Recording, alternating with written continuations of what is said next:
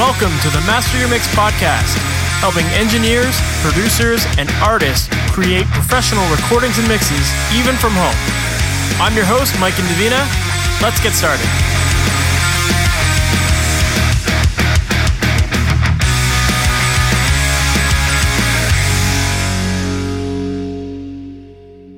Hey, welcome to the Master Mix podcast. My name is Mike Indovina, and thanks so much for hanging out with me today. Today, my guest is Rafa Sardina, and if you're not familiar with Rafa, Rafa is an 18-time Grammy and Latin Grammy winning producer, engineer, and mixer.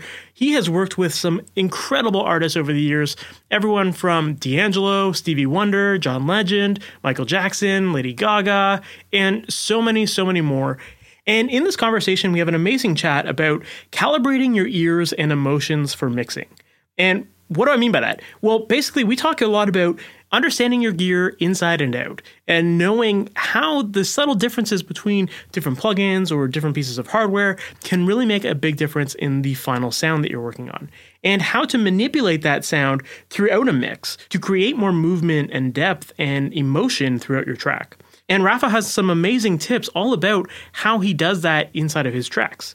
And we also talk about how to calibrate your personal emotions going into mixes, or when you're feeling stuck, like when you have self-doubt that you're maybe not quite on the right path with your mix, or you're not sure what to do to get it to that next level. You know, what steps should you be taking to calibrate your ears to make those right decisions and to make the changes that you need to make your mixes sound incredible. And again, Rafa has some amazing advice for this, and you can tell in this interview that he's very meticulous with his equipment and really honing in on his craft and his process. And I think it really shows in the work that he does, because it's very well thought out, it's very well crafted, it's not a templated style of mix, and he shares a lot of great tips about how he accomplishes that inside of this interview. So with that said, let's just jump into it, because I know that there's so much great stuff here for you to learn. Rafa Sardina, thank you so much for being on the Master Mix podcast. How's it going? Doing good. Great. Thank you for having me. Awesome. For people who might not know your background, how did you get into music and how did you get into production and mixing?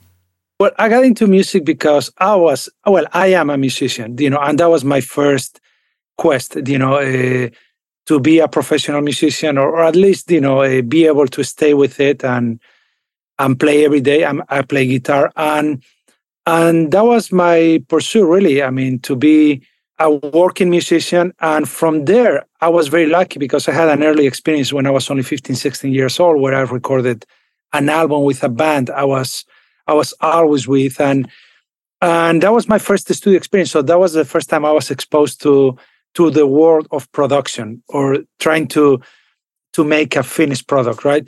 And it stuck with me. It really stayed with me for a long time. I went through 4 years of medical school in the process, but I never stopped making music, playing music, even recording music, because even the technical aspect of it really, called me. It was a big call for me.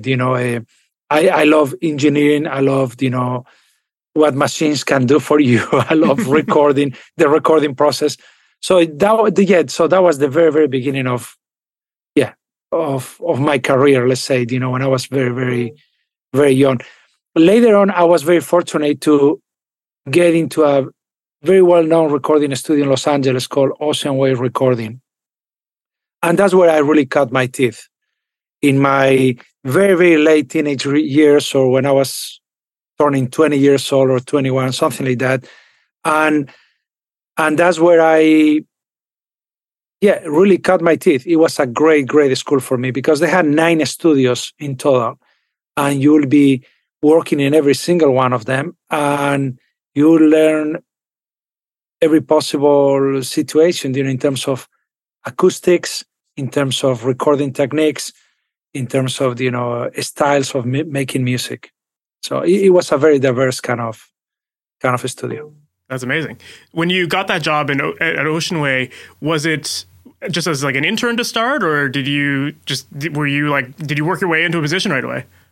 Actually, I think I was the first intern ever at Ocean Way, because they never believed in the concept of internships. So they never had any interns.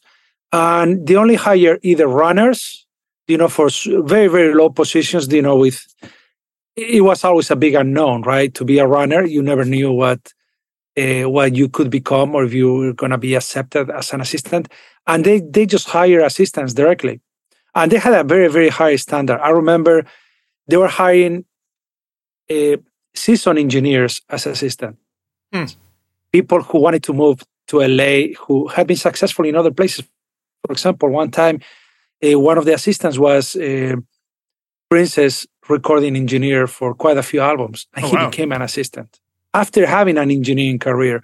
So it was a very sought after facility and place to launch your career, and I think that's why a lot of people, were so open to take this kind of assistant position at the studio. But yeah, that was pretty much it, and I was very lucky again that I became an intern. That's amazing. It's funny because you said that they don't really believe, or they didn't believe in the intern system before that. And I feel like these days it's kind of the traditional story, right? That like every studio has interns and all these people are working for free. Obviously, it worked out in your favor. You got a great position. You got to meet a lot of great engineers. You learned a lot. What's your philosophy on like interning these days? Do you believe that that's still the best way to work your way into the industry? I think it's one of the very few ways to get into the industry, actually, because big studios are not hiring like they used to. They don't have that many open positions, for assistant engineers or even for runners. It is a completely different environment these days. A lot of the studios that we work on are actually, for the most part, home studios. Mm-hmm. And that has completely shifted the way we work, the way people get hired. It has shifted the whole industry. So I think it is very important that you find a good internship position, to launch your career, and not only to launch your career, to stay learning. Because even if you get out of a very, very prestigious or a very good program, let's face it, you don't know. Let me say bluntly, you don't know shit. Nobody knows shit. I don't know shit. Even at this point in my career, I don't know. I still don't know shit. The reality is that this is the kind of job where you have to stay learning every day, because we're talking about something very, very creative. Even if you are just doing the engineering, this is something very creative. It's like it is a moving target, and styles change. Aesthetics change constantly in the industry, and even your own personal style changes. The way you enjoy music, the way you enjoy frequencies, the way you enjoy musical arrangements, this would actually change. I think that they should never stay the same. And I think that they naturally do. So that also forces you to relearn what you think you know. Of course. Yeah, that makes a lot of sense. Like the popular music out there, whether you listen to popular music or not, music is always changing and evolving as time goes on. And we certainly don't listen. Now, we certainly have listened to different styles of music as we get older than we were when we were younger. So you're right. Your tastes are constantly evolving, and as the kind of the modern expectation of music changes, and what modern music sounds like, you do constantly need to continue to learn how to get that sound. Otherwise, you're just kind of pigeonholing yourself into this old sound that some people might or might not want. And that's going to just make it harder for you to make a living in this industry, I think. And I think there is value to knowing both things, but you definitely need to, move along, with the changes. For sure. Definitely. Yeah, I definitely agree that I think it's really important to understand how music was made and to get that older sound, because there's always going to be people who are like, let's have this modern sound, but then we maybe we want these like Led Zeppelin types of drums or something like that, and it's like, okay, well that requires a different production style than what most people are used to these days. And then so you have to constantly just be learning, and the more you learn about these different techniques, whether they're current or not, it's just another tool in your toolbox, so that when someone asks you for that, you've got it, you're ready with it, right? Absolutely. And styles of music also make a comeback. Cyclically, they come back, and it's happening right now. It happens all the time. It happens in every decade. There is always a comeback of specific aesthetics, of music, or how, the kind of sounds that we used, we call it retro, right? Every time something like that happens, oh, that sounds retro. It just reinventing an existing. Yeah, you can hear it with like even like Bruno Mars and stuff like that. Like Bruno Mars is like totally bringing back this old soul sound and stuff like that. That like Absolutely. sounds totally different than music that we're used to in the last like 5 years. So it's definitely refreshing to hear these kind of throwback sounds and it always becomes like it's refreshing to hear it. No, absolutely, Yeah, I agree. So you got this job at Ocean Way and you were interning. Obviously, like you said, there was 9 studios, so you would see a lot of different artists coming through, and you would get to work on a lot of different projects. And I feel like when I looked at your discography has a wide range of genres that you've worked with. You've done everything from rock, dance, rap, classical, and so much more. So I'm assuming that you learned a lot of this stuff while working at Ocean Way and being exposed to all this kind of stuff, right? Yeah, absolutely. How important is it to you to have diversity in the music that you work on? It was a personal choice because I could have specialized at any point in my career. There was a time in my career where I was just doing more of the rock-oriented type of music. Then there was a point where I was doing hip-hop and other, R&B music. And then there was a time when I started doing Latin music also, And I could have specialized at any point in my career, but that was never my desire. That was never my ambition. I always love the new discoveries in terms of aesthetics, in terms of music. So I always embrace that. Other people don't. Maybe they don't feel comfortable, with change or with the challenge. But I always sought after the challenge. I was always looking for the new challenge. So when they will tell me, oh, could you, they will offer me like a soul type of album, like, you name it, whichever artist it might be. I always was pretty quick at saying yes. I'm interested in this.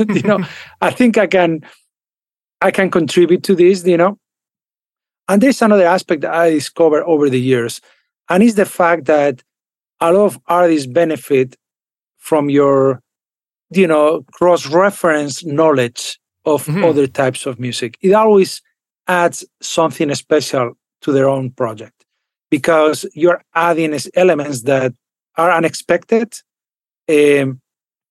for them, and it's always good to have sort of like these rough edges in a way. It creates this kind of like rough edges. For example, when I start working, even producing opera, who will have guessed, right? I'm producing an opera. Anything is possible. It's all about emotions. How you interpret emotions, even as a producer or as an engineer, and how you reflect on them and what kind of output you come out with after this reflection. So I think that even producing opera, I had my own say about the aesthetic of the singing, the ambience, how it works with the orchestral arrangement. So I think that music is music. So it comes down to that. Music is music. And in order to be able to work on any of these styles, you need to like it. You need to like the music, number one. You cannot just be totally foreign and expect it to become a contributor to the music without even enjoying the music. So I think that the first step is always to find the things that you like, get involved with them, and hopefully you're going to be a good, addition to the project. Yeah. I love your point there about how you can take from other genres and kind of offer a fresh perspective on a different one. And I agree with that. And I think that it does also make you stand out compared to a lot of other engineers. You're not just the person who's just pressing the buttons. Instead, you actually have this like unique approach to it. And I think artists really respect that because they see you as not just a recording engineer. They see you as someone who understands like how sound works and really cares about this and is willing to try new things and experiment. And that opens their eyes to a lot of new things as well, right? And early on, I saw it that way. I learned that from big engineers, from very relevant engineers and producers, how they became another member of the band, if it was a band, or an attachment to the artist. They really help the artist fulfill their vision, right? Or discover what a better vision of the project could be. Because very often, we go to the studio with a pretty empty canvas. We don't always go with a, super pre-produced project. And especially back in the older days, that happened a lot. A lot of artists will get in the studio without much of an expectation. Sometimes they didn't even have the songs. They were actually writing the songs in the studio. They were songwriting in the studio. They were working on the arrangements in the studio. That has changed, obviously, for economic reasons. In order to become more efficient, you have to use your resources accordingly. So these days, we're very careful about how we use the studio time. That's why I love the home studio environment. For those type of projects where the artist really requires the extra time and love. I love the scenarios where you have the luxury of working in a home studio and you're not looking at the clock constantly thinking, oh my God, we're running out of time. We don't have 6 extra hours to consider, further working on this song. I mean, we're done. We better cut it now or we're not going to record it. So I embrace that kind of scenario where you work part of the project in a home studio and the rest of the project, whatever is necessary, in a commercial studio. Of course. Yeah, I mean, I guess it works both ways, right? Because sometimes people thrive under pressure, and when they have those deadlines, it makes them work fast, right? No, I do thrive under pressure myself. For example, I do thrive under pressure, but there are other people who don't necessarily thrive under pressure, or they don't have enough experience to calculate, how they are going to perform, even under pressure or not pressure, but how they are going to be able to fulfill the commitment, right? If you have to deliver 14 songs to a record label, you have to deliver 14 songs to a record label. There's no question about that. So yeah. That's the reasoning behind my comment. Yeah. For sure. Yeah. And I think that some people definitely, like we said, some people thrive under pressure and other people choke under pressure as well. Right. And so having that home studio environment where someone can get comfortable and have the time to just explore things and try new sounds, like sometimes that is a really great thing to have, is just have that availability to be flexible with your time and all that. So very cool. Now, in terms of working with different genres, obviously, people have an expectation of what they expect certain genres to sound like these days. They're used to hearing the same sort of styles of songs and the same sort of production, that kind of stuff. How do you keep current with all of that? Listening to music. I love listening to music. I love being inspired by music. Even before my workday, very often what I do is just play music. And I play music, and it doesn't have to be in a specific style. I just play random music or things that I get recommended and things that I have discovered by chance. It doesn't necessarily have to be the top 50 or the top 20. I listen to those too, but I do listen to a lot of other music because the trends come from the trenches. They don't come from, as soon as something is already playing on radio, it's not that, it's the current trend, but it's not the next trend anymore. And you're working on music that's not going to come out for another 4 weeks to 4 months to a year, even in some cases. So you have to, learn and be, you have to constantly be fed by good things, good influences. And those good influences are not necessarily just what's playing right now on radio. I mean, that's one of them, but there are so many more. So it's just a matter of being curious. You have to be very, very curious and listen to a lot of music. Yeah, I love that.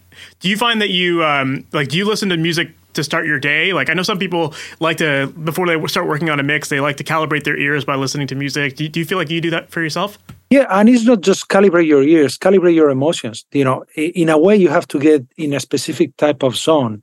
You have to really, you have to connect with your environment. And in order to connect with your environment, you have to start feeling emotions, right? And I think that's what music, just the simple fact of listening to music does to you. You start connecting more with the specific factors that are important to music, right? With the sound palette, with the dynamics, with the emotion, the interpretation, things like that.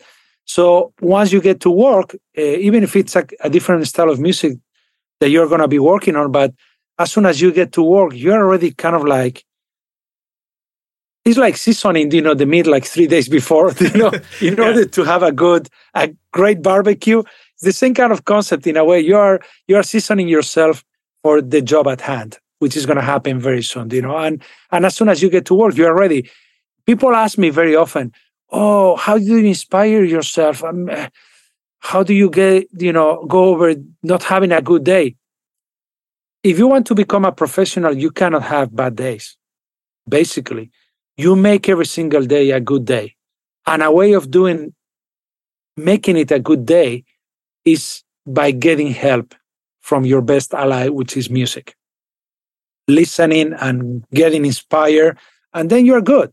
And you make good out of it. Even if you have having the most terrible day, for personal reasons, you make good out of it. And it might actually even help with your personal, problems. So that's the way I approach it. I love that. Yeah. I mean, sometimes we get in our own heads about whatever is going on in life. Maybe sometimes it's just your life in general. Sometimes we're in our head about the music that we're working on and whether we're doing the right job. You get imposter syndrome. All sorts of stuff can always get in your way. So, I do think that there's just something. Well, there's so much positivity that can come from music, and just like you said, like calibrating your emotions and helping you get back in line, and calibrating your ears too, and all that stuff. So, I love that. Absolutely. Now, obviously, you produce records, you mix records, and I've heard you say, and this maybe kind of ties into the calibrating your emotions thing, and when you're having those tough days, I've heard you say before that you find that mixing other people's music is often easier than mixing the music that you've produced yourself. And I'm curious to know, I'm wondering, like, if you can explain why you feel that way and how you, how you calibrate yourself when you're having those days where it's a little tough. For example, working on other people's music allows you to be a little, bit, I was going to say disrespectful. That's not the right word, but it allows you to be a little bit more careless about things in a way. And that's a good thing. It's not bad. It's not a bad thing. I think that carelessness ties a lot with emotion and ties a lot with intuition. And the biggest contribution that you can make to a project is to use your intuition and your, that as a tool in order to potentiate, the things that are really important about that song. What happens when you have been working on a project as a producer or as an engineer for a long time is that you have pretty much explored almost every option along the way. And what happens at the very end, you feel like this weird pressure about taking it even a step forward. And sometimes there is not, that step forward doesn't actually exist. You have already done what needed to be done. And you use all of your personal tools and to make it as good as it gets. And that's why mixing your own stuff sometimes is so hard. That's what happens very often with artists.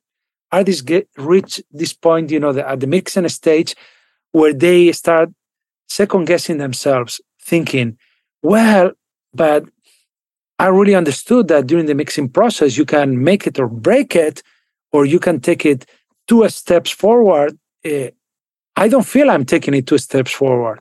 I don't know. There's something wrong with me, right? And very often there's nothing wrong with you. It's just that you need either a second opinion or a different vision, somebody to help you navigate what those extra steps might be, or you have actually already achieved it and you don't need to do much more to it. So, but you are not certain about it. You don't know exactly what's happening. That's where the confusion happens. Mm-hmm. And it is very, very common. Yeah. Yeah, I definitely think that happens a lot, especially with people who are maybe it happens at any stage of your career, really. But I think with people who are maybe newer to the recording world or new to mixing, like it's very easy to doubt your skill levels because you might dismiss it. Oh, I've only been mixing for a year or two, and I don't know half the stuff that these other people know, that kind of thing. And so it can be very discouraging. But you kind of like you said at the beginning, you were saying like, oh, I don't know shit, right? Like we all still feel that way, even years later into our career. And so yeah, it can definitely creep up and get in your way. So what kind of things do you do then to get past that? Because that's where a lot of people get stuck and give up. What are you doing to continue on with a mix or to figure out what to do next when you're feeling stuck? I think it's very important not to feel too precious about what you have done, with your work. You have to be very open to reassess everything you have done, no matter how much work you put into it. And that's where a lot of people also have a lot of difficulty, reassessing that, because they think, oh, I put so much work on this. I cannot just start from scratch. I can't just break it. And sometimes the key is to start from scratch, to really deconstruct your work and start all over again. A very good friend of mine, he was super funny, one of the greatest engineers ever, Eternity, will always, make this funny comment about, how his mixes usually go, right? And he will go like, he gets the gig, he gets to mix this project. He's super honored and happy that he has been, offered to do this project, and then he gets to it, right? And he starts thinking like, wow, how do I get started? What's this song about? What's the project about? How do I go about this? Then you get started. And I think that's the best way to approach things. Just get started. Start doing something, right? Even if you're not sure what's going on, start doing something. So he will get started. He will start thinking, wow, this is hard, how am I going to get this song to be, blow out of the speakers and be great. And so he will continue. At some point, he will go like, oh God, this is going great. This is sounding, this is really vibing. I mean, I'm a genius. That's your next time. Oh, this is freaking awesome. Then you take a break. You come back to it and you listen to it. You go like, oh crap, this is awful. I hate it. And your whole world, comes, crashing down in your, in front of you, and you're like, oh my God, what I'm gonna do now? But again, you have to continue working, and then you realize all of these things that we're experiencing as part of the emotional content that's necessary, goes along the song. You yourself as an individual, interpreting that song and your work, and sometimes it's necessary. We don't always need to be 100% certain about things. Very often I tell the artists when they ask me, oh, but do you know how we're going to do this? And very often I'm like, I don't know how we're going to do this, but I do know that we're going to get to a great result because I trust my intuition. And I trust that I have the tools to, steer the boat and get to that. I'm going to be able to recognize when something great is happening, which is the other mistake or the other thing that happens to many people. They play along, and at some point they cross paths with greatness, right? Something really, really great just happened, and they are not able to recognize that moment, and they let it go and continue working. And that's the story of music making, really. That's what happens every day in the studio, either recording, producing, or mixing, missed opportunities. So a lot of what we do is to be very good at not missing opportunities, basically. Yeah, I love that. And I think it's super important that, you gave that example of like, you're working on a song and you're like, this sounds freaking amazing. I think at that point, it's like, bounce out the mix, just save a version of that there while you're excited. I always do. Yeah, absolutely. And that's a great, great advice. I always tell all of even people I'm collaborating with, as soon as something hits you emotionally, do a bounce. print the mix, because you're not, otherwise you're going to second guess yourself for the rest of the day, the month, or the year, thinking, oh, but it doesn't feel the same way, or I'm missing something. And very often, if your intuition tells you that you are missing something, you're truly missing on something. Your intuition is actually pretty accurate. Obviously, sometimes we interpret things with a little bit of emotion, and we're inaccurate in terms of how we interpret, on how we know what it was. But in terms of the overall emotion, we're pretty good at knowing. So I always say, and I do the same thing. As soon as I have something that is really grooving, or I like a quality of it, I actually even describe the mix. I go like, boomy bass. Something happened with the bass, boomy, outrageously boomy or something, but it's cool. I print it and I call it boomy bass. It's some kind of a statement that you created, save it. And later on, later in the day, you can go back to that mix and really see if you are missing on the opportunity. I love that. That's such a great tip, because we often just name our files whatever, right? Like mix 1, mix 2, and then we forget what it was about those mixes that we really liked. And so, when you can just look at your files and be like, oh, boomy bass, like that's what I loved about this one. Now my mix has like not enough bass. Like, let's revisit that. Let's see what we did there. I think that's very inspirational and can definitely help you out. It kind of reminds me of, I'm going to butcher the story, but I remember hearing a story about when they were mixing, I think it was Michael Jackson's Billie Jean or something like that. And he was very particular with his mixes, and they did a mix, and he'd be like, okay, cool, let's save that one. I want to change this. I want to change this. And in the end, they ended up with something like 98 different mixes of that song. And Quincy Jones walks into the room and says, like, let's hear the mix. And, it doesn't sound that impressive when they listen back to it. And he's like, okay, cool, play mix 2. And they play mix 2, and that's the one that like blows them away, right? And he's like, yeah, see, this was like the one where your intuition was telling you like this sounded best, So I'd probably butcher that story there, but I think the concept is very much the important thing there, and just really, being inspired and trusting your intuition, trusting your gut, and using that to tell you sometimes, okay, you're on the right path here, and maybe you should leave it. I also always, number everything, the Pro Tools sessions or Logic sessions, as you are working alone, I have a numeric system, 1.1, 1.0, 1.1, 1.2, 1.3, and I name them, 1.5, new piano. And the name of maybe the pianist, you have replaced the piano with whoever, Matt Rollins, new Matt Rollins piano. So what's going on. And I learned this system with Michael Jackson when I worked with him. Always had a cross-reference, and it was chronological. So the numeric system allows you to be chronological. So you get to 1.9, then you follow up with 2.0, 2.1, 2. So if you go to your old sessions folder, they are actually chronologically accurate. They follow the numeric system, and you have sort of like a chronological log of what has been happening with the song, maybe for the past year. And Michael was notorious for that. He would work on songs for many years, not just a year, but maybe for 3-4 years. So he had a way of telling, oh, okay, we changed the string arrangement on this one with a different keyboard arrangement. And you could spot it. You could find it. You could even retrieve those files if it was part of a Pro Tools session, which we were using back then. He was very advanced.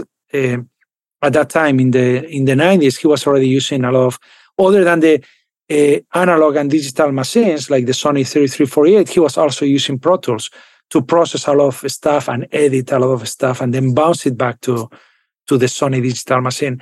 So it's a good system because it allows you not to think. And I think it's a key and important thing to remember. When I'm in the studio, I always tell all of my assistants, collaborators, let's not think. The moment you have to start thinking about, where is that folder? Where is this part? I have a system where everything is, it's a logical system where everything is in specific folders, so nobody has to ever think. I love that. About anything. It's kind of like self-explanatory. I can open a session from 10 years ago and I do understand it. Or I open the folder with all of the different files and even musical arrangements, PDFs of Finale files or Sibelius files or whatever.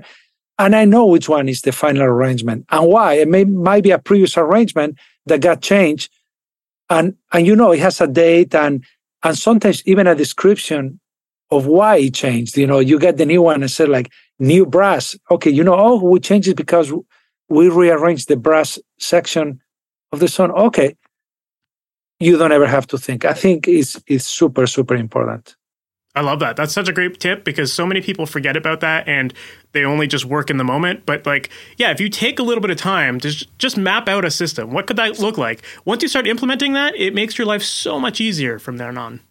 And you do it at the beginning of the project. You don't do it during the project. You already have a system, right? With the specific types of folders. And from that point on, it's just a matter of you doing a save as and just typing 2 words or 1 word, and 2.3 tambourine. I don't know, whatever it might be, Yeah. But I love that. That's such a great idea.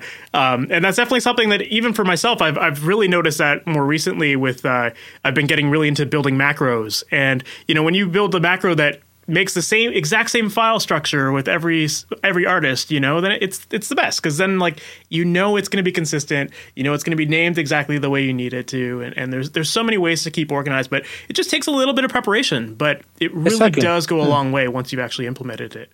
Yeah, I love that. That's a great tip. I'd love to talk a little bit about ambience and depth in a mix, because I feel like that's something that you do extremely well. And I'm curious to know, when it comes to creating ambience and creating size and depth in a mix, where do you typically begin with approaching your mixes? I think that the most important element of any mix is the center, actually. You were talking about depth, dimension. You have to establish your center and your base early on. And you have to be very, very clear about it. You have to be convinced, that's the approach. That's what you're doing. Because me working on so many styles of music, that center and the weight of that center in terms of volume and in terms of low frequency content changes a lot. Obviously going from something very electronic to going something very acoustic where it has to be, maybe the center has to be a little bit more puffy and ambiguous, So it changes a lot, but it helps you define everything else. Once you have defined the center, obviously you don't just work on the center element of it, but you pay extra attention to it. For example, when I'm starting a mix, even if I start, with the rhythm tracks, like the rhythmic aspect of it, I always bring the vocal early on. Or any other element that's very important. If there's any other melodic element that is king to the song and is very relevant to the song, I mix it early on. And I don't just open the track, I mix it. I even start imagining the kind of effects it's going to have and the kind of depth it's going to have and how it's going to change from the verse to the hook. And change the effects for those parts and automate them. And you will think, oh, what a waste of time. I mean, you put all of this effort. It could even be hours of work. And you're going to have to change it over again as soon as you put in the extra guitars or this synth or any of these other elements. It is true, but it is not a waste of time. It allows you to know how much space you have and where that space sits. And if those effects, for example, for the vocal are so important to the concept of the song, you are going to make sure that none of the other elements step over those effects. Don't cover up those effects. It's a dance. You change something, you keep changing what you already did. You change another thing, you change the kick, and then you have to change the vocal, the EQ on the vocal, because you change the kick. And then at the same time, you have to change the bass, and then that synth that's doing something else you don't agree to, how it's opening the stereo. So it's a constant dance. And that's the other advice I'll give to people. And I go over this exercise with my own assistants because I want them to be great professionals and great mixers and great engineers.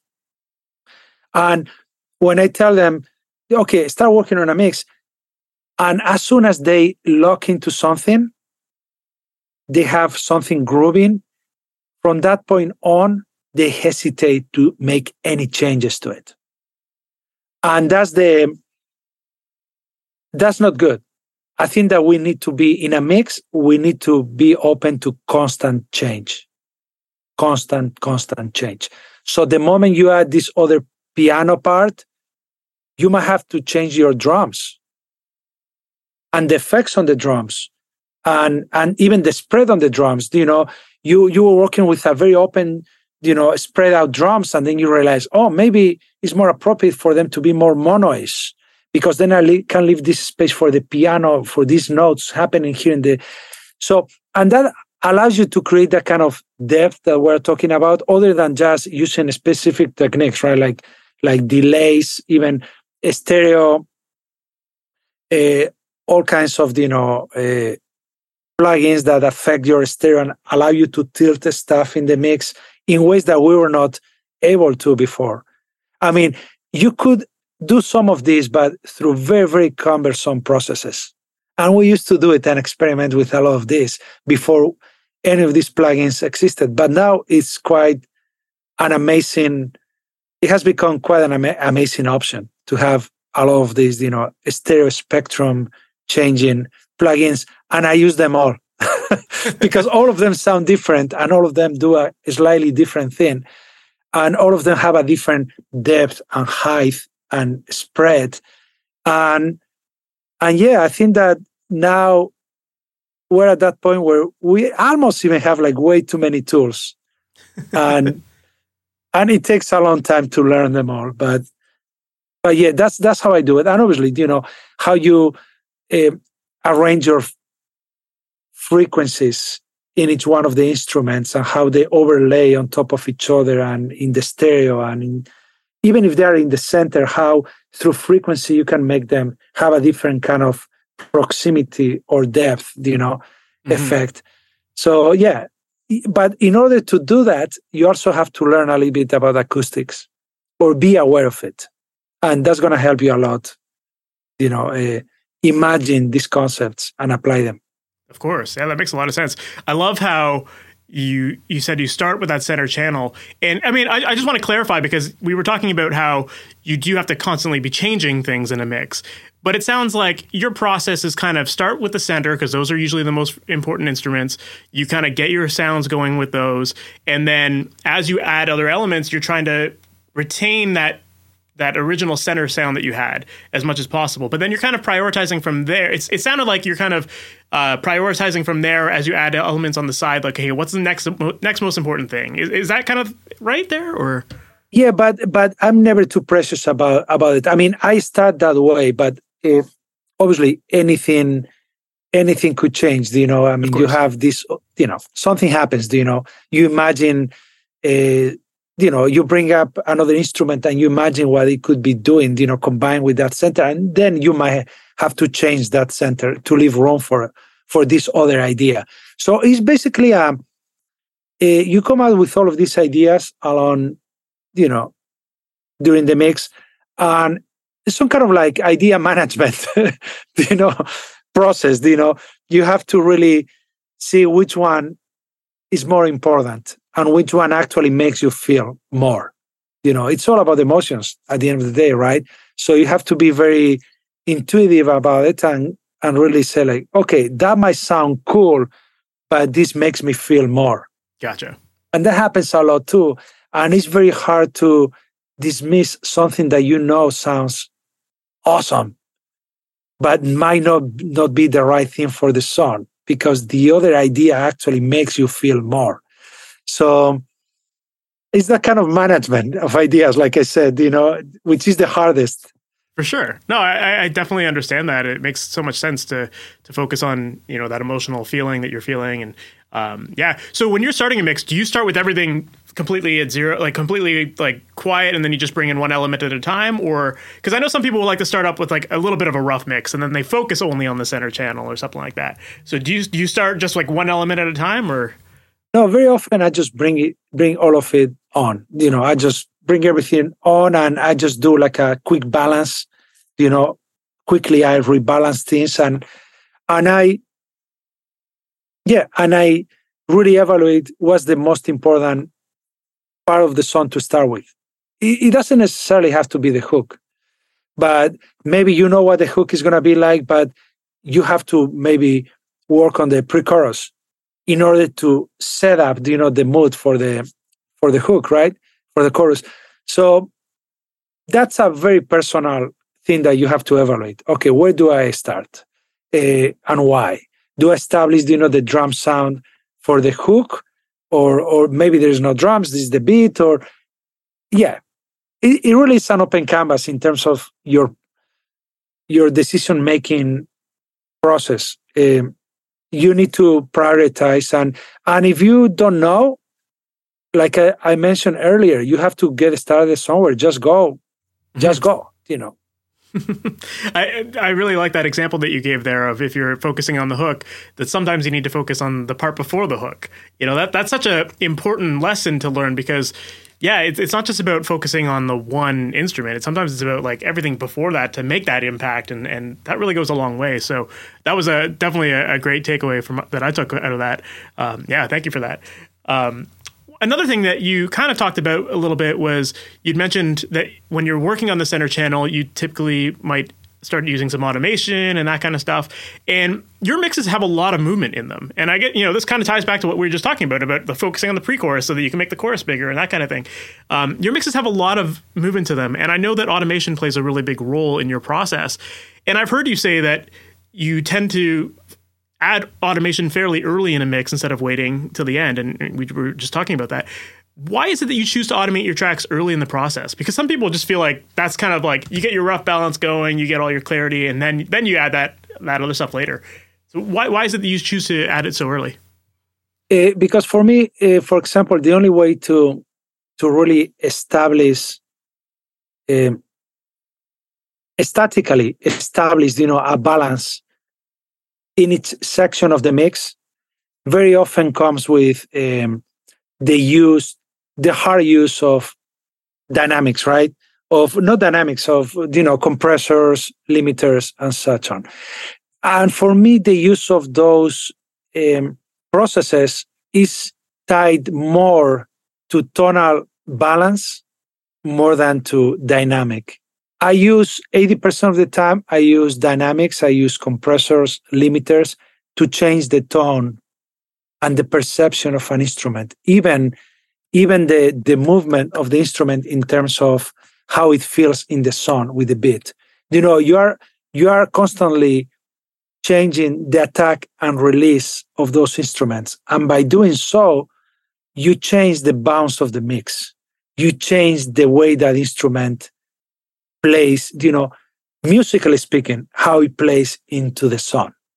So I use those elements, compressors and limiters, to change more the tonal balance and that kind of time balance in terms of the timing of the instrument in the mix, and not necessarily just to control the dynamics of that instrument, but to control other elements of that instrument, those two other elements of the instrument. So that forces me very often, because I'm trying to achieve that tone, right, through the plugin or through the hardware. I'm not trying to control necessarily that instrument, but I'm trying to do something else.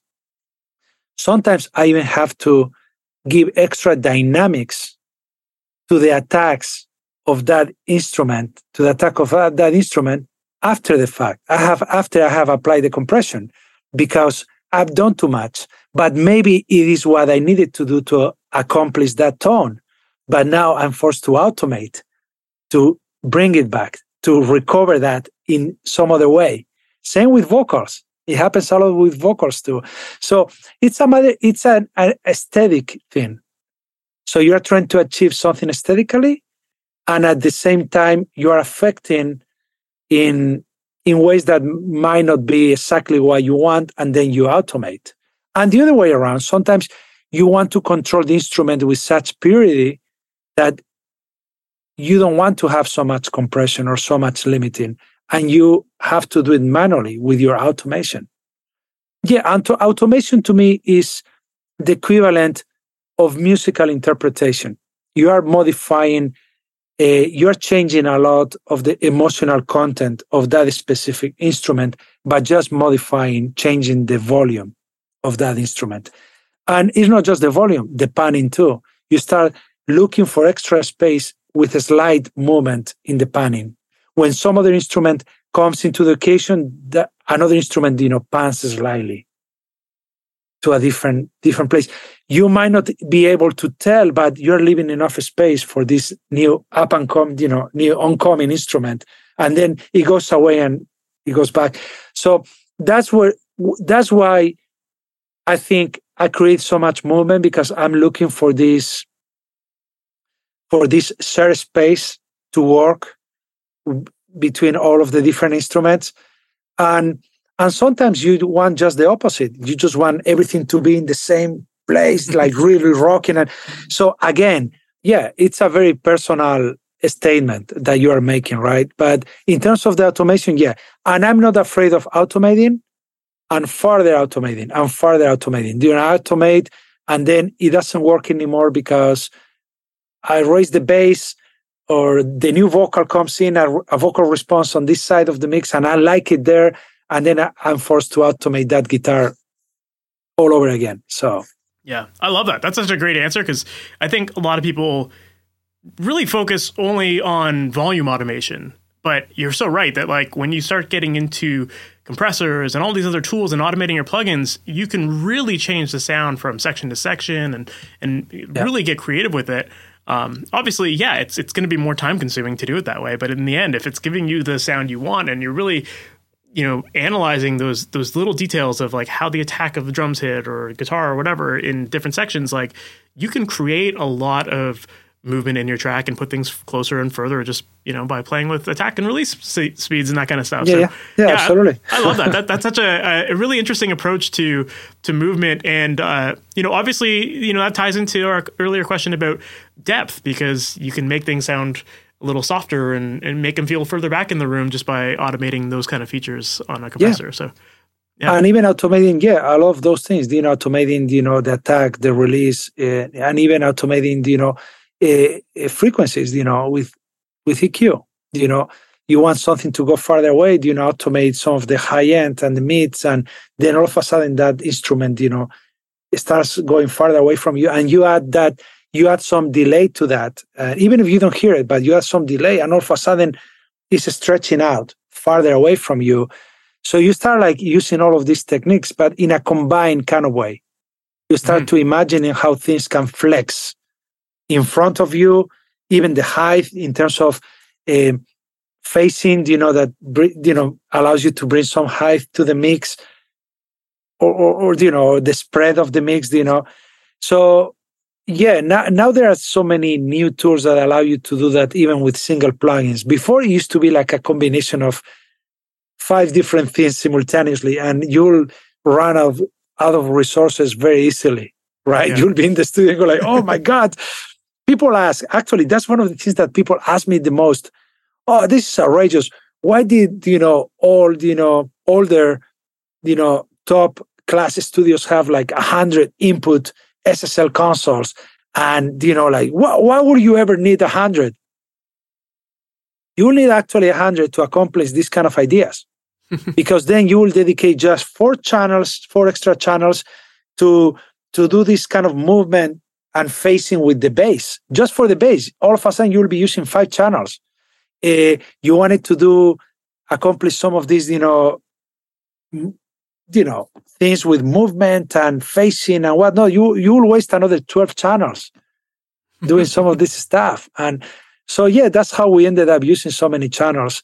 And thanks God, now we have, a lot of channels in the box and a lot of possibilities, and plugins can do so much. Absolutely. I love that. I love that. One thing I did want to ask you about, after having watched a couple of videos of you going through mixes, one thing that I did notice that you frequently do is you'll often have different types of EQs on a single signal chain. And, some people will just say like, oh, just have one EQ on there. That's all you need, and some people don't. Some people are just like, EQ is EQ, there's no difference. But you're very conscious of the fact that you'll be like, oh, I want to try this EQ on this, and then I'll add this for the top end or that kind of thing. I'm curious to know, like, what is it that you like about these different types of EQ? And like, how do you decide which EQs to use for certain applications? Oh, that's an immense world, the world of EQ. And I was very lucky that I went through all of the classic EQs and how different they were. A GML EQ is so different from a Soundtek, which comes from the same father, right? But a Trident EQ is so different from a Helios and from a Focusrite and from a Neve and from, you name it. And I have a little bit of everything here in my racks, right? It's like I love the history of EQs, compressors, and whatnot. But I have them for a reason, because I fell in love with each one of those EQs in a specific frequency ranges. For example, what a Helios does on that 10K upper frequency, and especially if you bump the preamp and saturate the EQ, it's amazing. It opens something very, very, very special, And so that's why I use different EQs, because sometimes I will use a specific EQ just for the low end. And I use another one just for the high end or for the mids. For example, what a Motown type of EQ or a Langevin it will do in your mid-range, 1K, 1.6K, it's just crazy.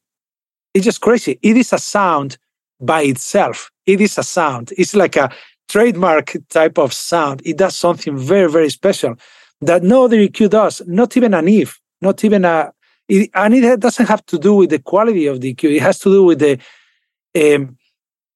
qualities of the EQ, with how it was designed, even flaws. Some of these classic EQs have some kind of flaw that is special.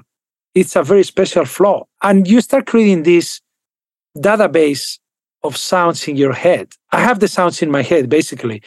I imagine what something will do to this guitar or to this vocal from previous experience. I've used it so many times and I go like, oh God, if I apply this mid-range to the vocal, it's gonna be great. That's what I'm looking for.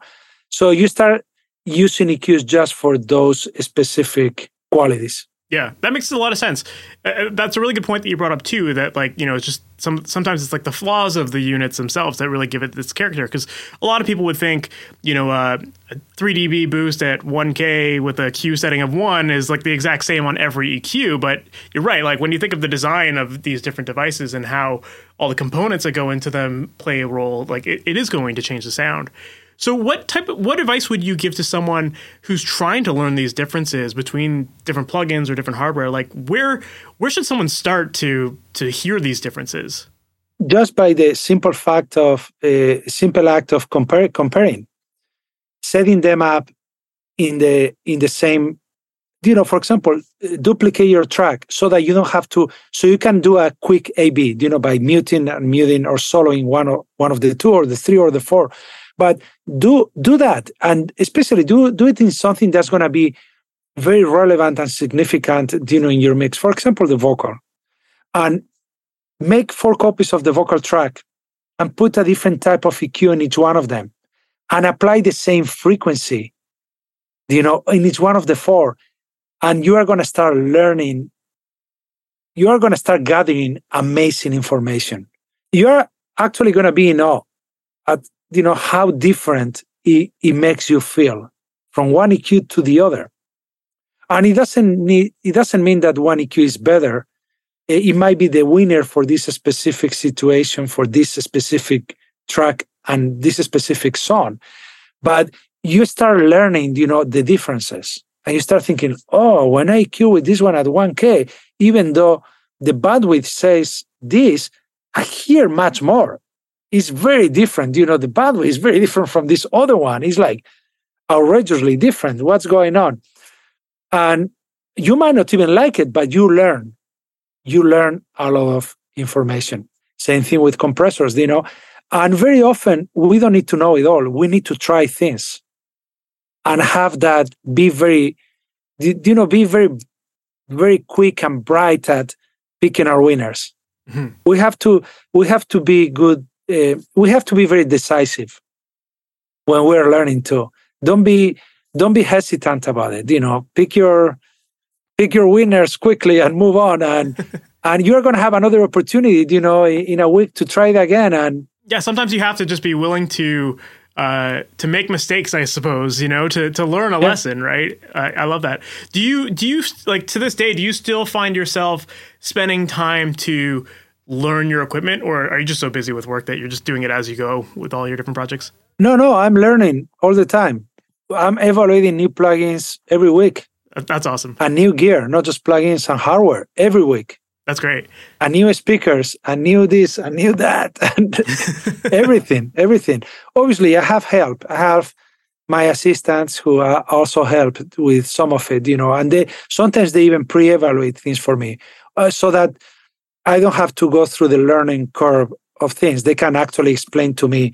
They might spend a couple of hours, figuring something out, and they can explain to me in two minutes or in a minute.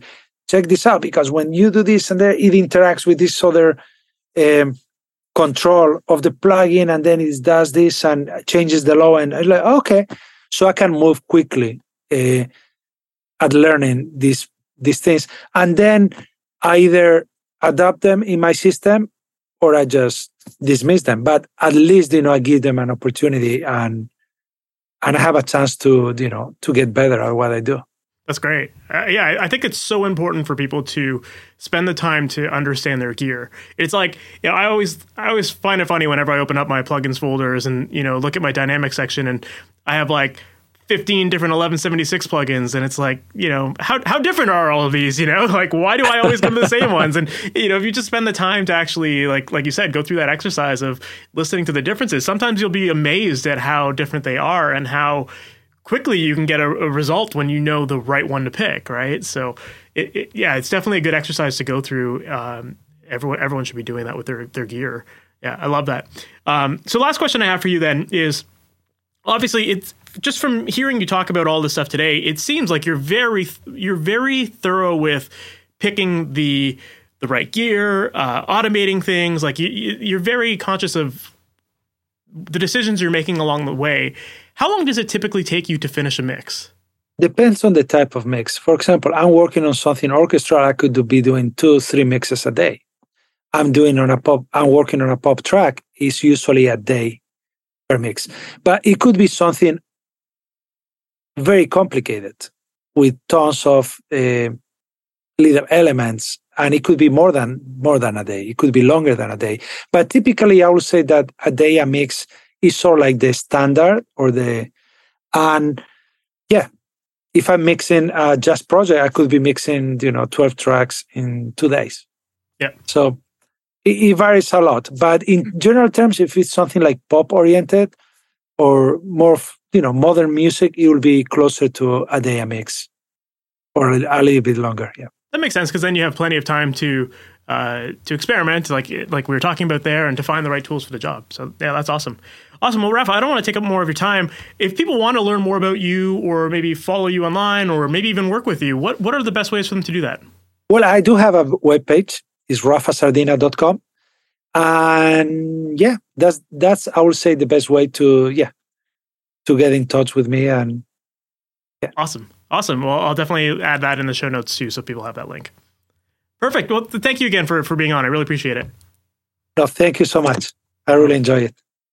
So that was my interview with Rafa Sardina, and I really enjoyed that conversation. I thought it was really interesting, and I love that there were some questions that I asked where I totally expected him to have a completely different answer for.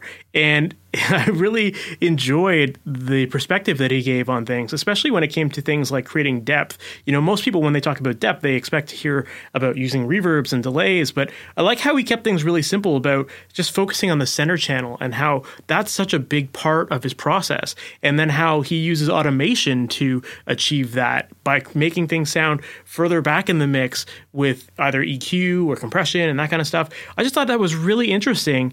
And it wasn't just your typical, add reverb or add delay, that kind of thing. So you could tell that he's really thought out his process. And he did mention in the interview that it really helps to understand acoustics. And when you understand the science of acoustics and how things work and how frequencies change as things become closer or further away or spread off to the sides, once you understand that stuff, it really allows you to manipulate your plugins and your hardware to get the sound that you want.